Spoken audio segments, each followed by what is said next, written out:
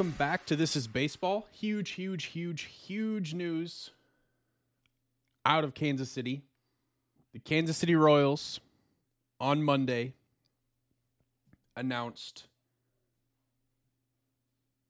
that they have extended Bobby Witt Jr. to an 11-year, $288 million contract extension. Now, this deal has opt-outs after the 7th, 8th, 9th, and 10 years of the 11-year deal. It also includes a 3-year club option that can take the total value of the deal to 14 years and $377 million total. That was from Jeff Passan of ESPN. Now, this is obviously significant because the Royals, number one, this is the Royals' biggest contract in franchise history, and it's not even close. I believe this is $200 million north of the biggest contract in Royals history, which I believe was Alex Gordon. And you see the opt-outs in the 7th, 8th, 9th, and 10th years of the contract, and maybe that makes you a little nervous, like, okay, so 7 years of minimum more of Bobby Witt Jr. in Kansas City. But I think the opt-outs can actually be a good thing because I think it's going to put pressure on the Royals to not be complacent and make them continue to invest in the talent on their team and spend more money on current players and bringing in free agents. So I think the opt-outs can actually be a good deal. I think I don't see, unless the Royals just stink by the time we get around to these opt-outs, I don't really see Bobby Witt Jr. leaving. But this is a great day for the Kansas City Royals. This has been a great offseason for the Kansas City Royals. Obviously, they had already invested well over $100 million among various free agents coming in. They looked at the 2023 season and said, that's not going to work. We're not going to do that again. And they have invested into their pitching staff specifically and depth for their lineup, and the future looks really bright in Kansas City. Now, does that mean that this Bobby Witt Jr. extension automatically means that the Royals are going to win the American League Central in 24? I don't think so. But this is going to help us fans feel really good about the future of the team, that they are serious about being a winning ball club in Major League Baseball. I also believe that this signing is going to go a long way for Jackson County citizens voting for the downtown stadium when that shows up on the April ballot. I think that this will go a long way because a lot of the hesitation for citizens was, well, show me that you want to win. Why should we help fund something when you stink? Well, I think even before this Bobby Witt Jr. news, I think a lot of what John Sherman and J.J. Piccolo and the Royals have done this offseason with all the money that they had already invested showed that that's what they were wanting to do. Now, this extension to Bobby Witt Jr. is kind of the icing on the cake. So really, really, really big day for the Royals and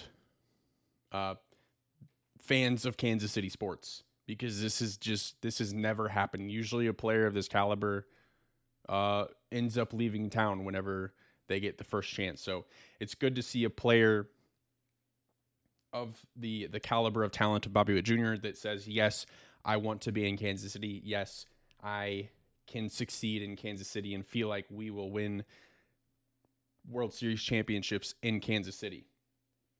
So this news actually came out after I had already recorded this episode, so let's get into the rest of the show. We are about a week away from pitchers and catchers reporting to spring training, which means the grind is about to begin. And it's been a long off season, and I think the biggest story of the off season was everything that the Dodgers did. Obviously, signing Shohei Ohtani to the $700 million mega deal with the deferred payments through 2040.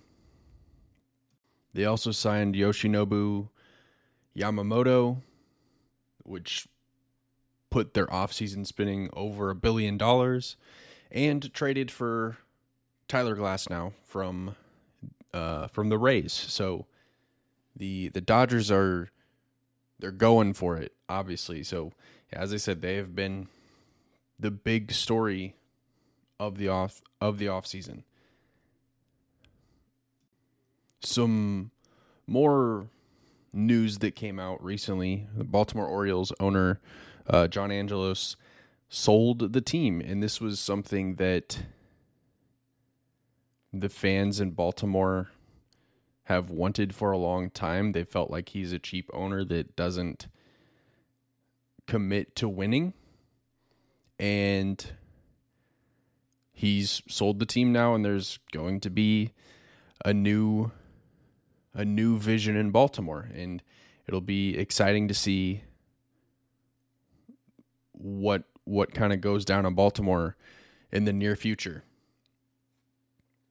Now we have had the Hall of Fame elections announced within the last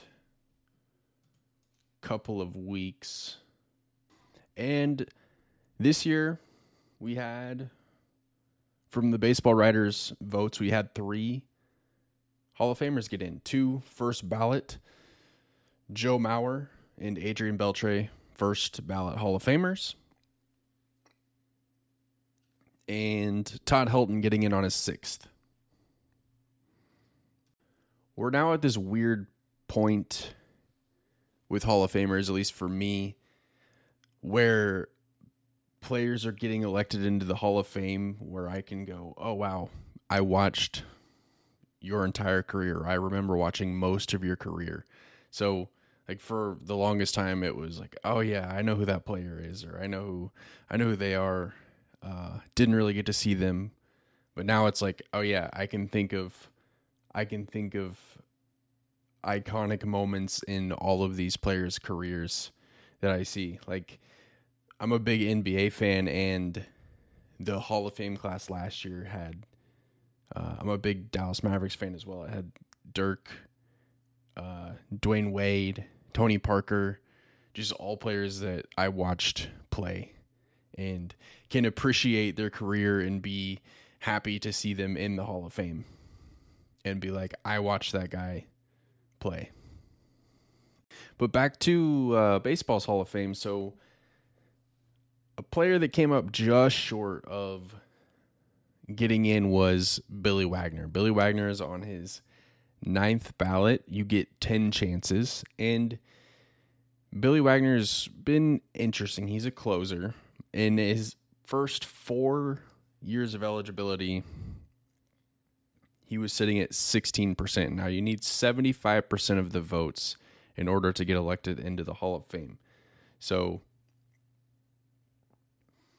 after his first 4 years, he jumped up to 31%, then 51%, then up to 68% last year, and now he just hit 73%. So, he's trending in the right direction where on his 10th and final ballot, he will likely be elected into the Hall of Fame. And I've always thought that the way that the writers vote in baseball is just really weird, because they do this thing where I just talked about his vote percentage trending upward. He wasn't getting support in the first half of, or the first 5 years of being on the ballot, and now on the back end of it, all of a sudden they're trending towards putting him in. So my question is, I don't know if it's a question, but really my thought is, I don't understand why, like, if Billy Wagner if you're going to put him in on his 10th and final ballot, why couldn't you put him in on his 5th ballot or his 6th ballot? I look at a year like 2021. The writers didn't vote in a single Hall of Famer that year. Why couldn't that have been Billy Wagner's year? It's just odd to me. And I don't expect, like, not everybody should be like a first ballot Hall of Famer, because I think that should be absolutely special and reserved for people like Joe Mauer and Adrian Beltre. But I'm not a fan of making people wait when, like, we could have voted him in. And part of me wonders if somebody like a Billy Wagner wasn't getting any attention because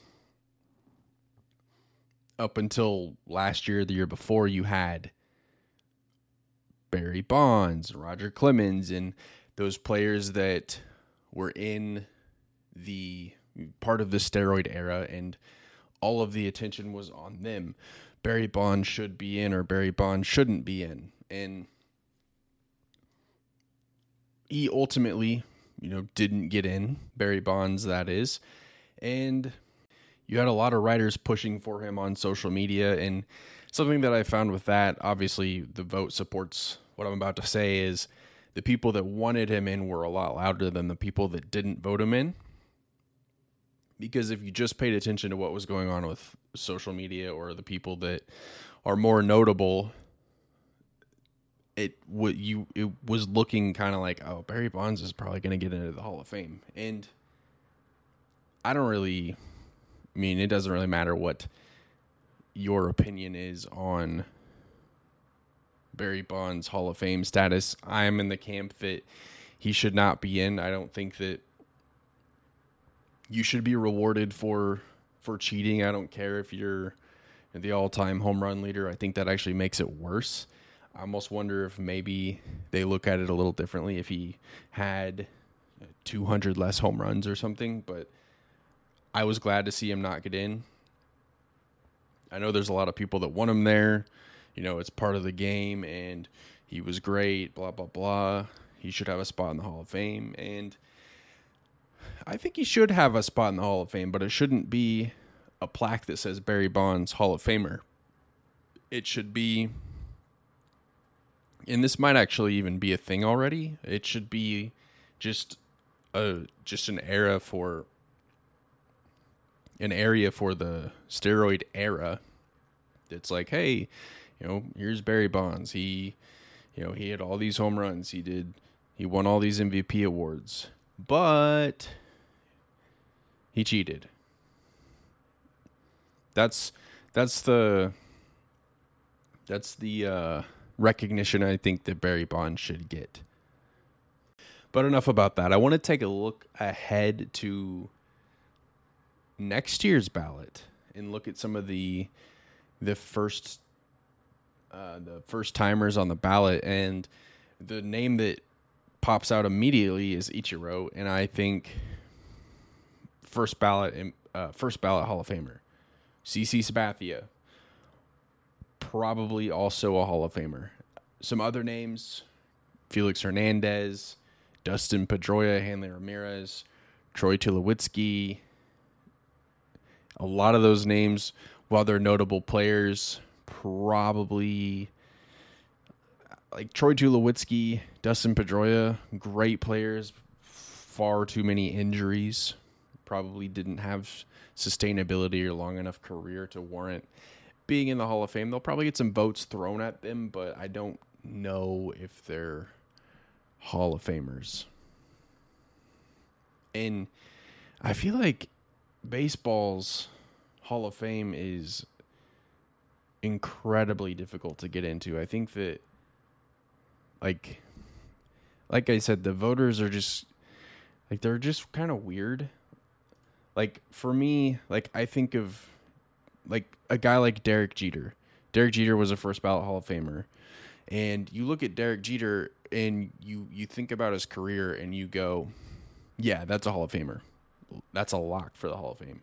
And everybody thought that except for one person. Derek Jeter should have been unanimously voted in. He had 99.7% of the votes. Literally one person didn't vote for him. Mariano Rivera, the year before him, unanimous MVP. Another guy where you're like, yep, that's a Hall of Famer. Put him in. And I don't understand, again, kind of going back to the Billy Wagner logic. Like, if you think he's a Hall of Famer, vote for him. And I know that the writers get only a certain amount of votes that they can put towards players, so I get that they have to be selective, but sometimes I'm just kind of like, what are we doing with these votes? Like especially the years that nobody gets in, like for the longest time. And I actually like looked back at the baseball writers votes over like the last 10 years, and they've put in way more people than I thought they did, but it always felt like every year whenever they were announcing the elections, I was just holding my breath and hoping that one player would get in. Like last year alone, Scott Rowland, one of my favorite third basemen, the only player that got voted in. Year before that, David Ortiz. I already mentioned the year before in 21, nobody got in. So I'm wondering if the steroid era kind of being behind us, if the ballots will open up a little bit and we'll get some bigger classes, because we had 3 this year, and I think we might have 2 or 3 again in 2025. So a lot to look forward to with the Hall of Fame. But I want to shift the focus to MLB's regular season, because there's been some talk recently, and it's been just kind of off and on throughout the years, of MLB needs to shorten its regular season. Major League Baseball's regular season is 162 games. You've basically got games every day for 6 months. They've been playing 162 games every season since 1961. They jumped from 154 to 162 that year, and that's where we've been ever since. And to preface everything that I'm going to say, I am in the camp that I don't have a problem with 162 games. I've never been the type of person that's thought, you know what's too long? Major League Baseball's season. No, I look forward to it every year, and I think it's special. Like the grind is something that's just completely interesting to me, and I enjoy it. So honestly, everything I'm about to say is just kind of hypothetical and for fun. But I think if Major League Baseball reformatted or shortened its season, I think if they were going to do that, they should take a look, or they should kind of try to mimic the NFL. And I know that sounds weird because NFL plays significantly less games, but I think something that really works with the NFL and why it's kind of the king of sports in America right now is, one, there's 17 games minimum for your favorite team. You know that it's probably going to be a Sunday afternoon. It's going to take 3 hours of your day. So you got to just dedicate 1 3-hour period a week, and you're good to go as a fan. Maybe they play on a Thursday or a Monday or like those random Saturdays in December, but it's a set schedule. You know that Sunday is for football. And you look at baseball, and like I said, it is every day essentially from the very end of March or beginning of April to the end of September, early October. And then the entire month of October for the postseason. I think something that could potentially work really well is having a format where you play Tuesday through Sunday. So you'll play 6 days in a row, and then the entire league would get Monday off. So you'd have, a day game on Wednesday, or an early flight on Thursday to get to your next destination if you're traveling on the road. And in order to do a Tuesday through Sunday schedule in Major League Baseball, you need to drop to like 150 games if you wanted to have it from the beginning of April and actually have it end in September or that last week of September if I did that math right. And I think that would be good ending the season a little bit earlier, especially due to the expanded postseason. You now have, instead of 5 teams making the playoffs, you have 6. You have an entire extra round now. You have the wild card series, and you have the postseason bleeding into November, and that's how it's been for a long time. And I think you get everybody on the same schedule, and everybody gets the same rest, keep their travel similar.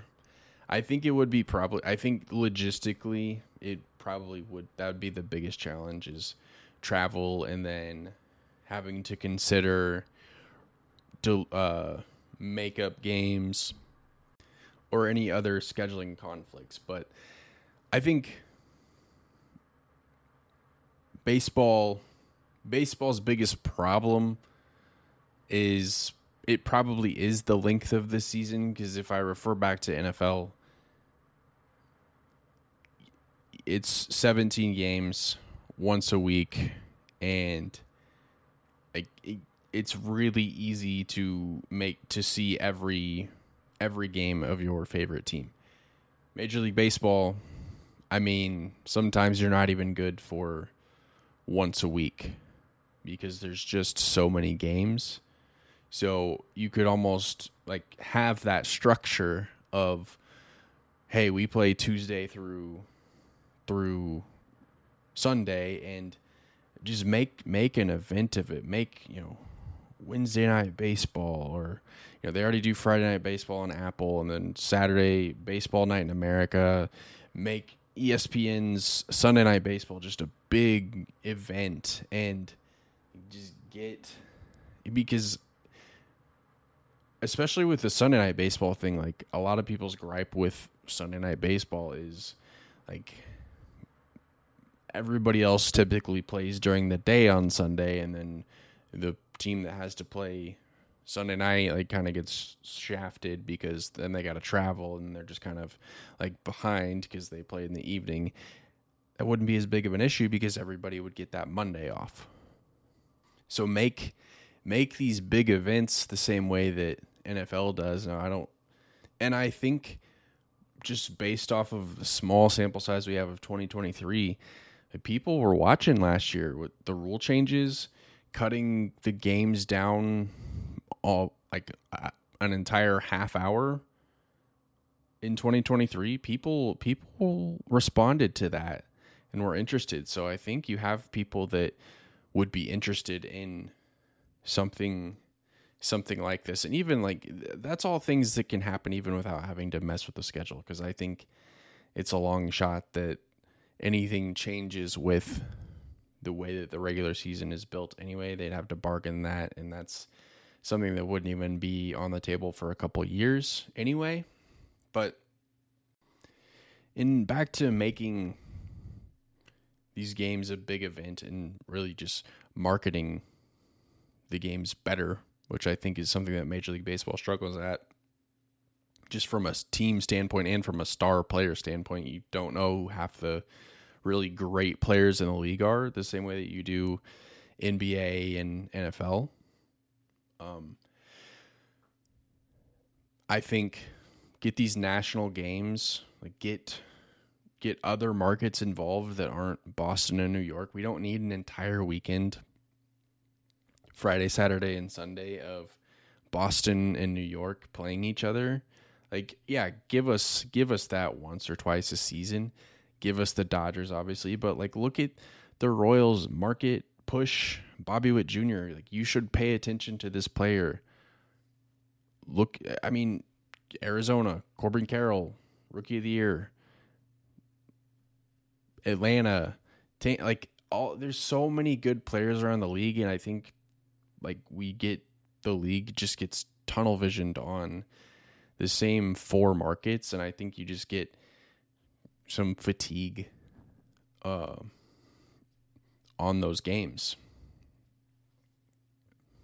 But back to the schedule, I think another thing that could be considered is just going back to 154 games, being done with the season a week sooner, and then getting the postseason rolling a week sooner as well, and then just being done by the end of October. And the reason that I'm even talking about shortening the season right now is because Anthony Rendon, Angels third baseman, made a comment about wanting to shorten the season, and Anthony Rendon has played a little less than 200 games, or about 200 games in a matter of 4 years. So if Anthony Rendon wanted to shorten the season to where he played an entire year, now I guess I'm not giving him enough credit because 2020 was a shortened season, but let's just look at 21 through 23. He's played about an entire season. So we need to have like a 50-game season for Anthony Rendon right now to play a full season. So he's probably not the right guy to make a push for shorter seasons, but I'm sure that there's other support out there. And again, I am of the opinion that 162 games is fine. So I don't really think it needs to be messed with. But that's all I have for you this week. Next time you hear from me, spring training will be rolling, and then opening day will be here before we know it, and we'll be just back into the swing of things. A little bit of news from the podcast. If you are somebody that prefers to listen to your podcasts on YouTube, I have now, as of last week, put my entire library on YouTube, my audio files on YouTube, and I will continue to upload there in the future. So again, if YouTube is the way that you like to listen, that's now an option for This Is Baseball. Thank you so much for listening this week. I will see you next time.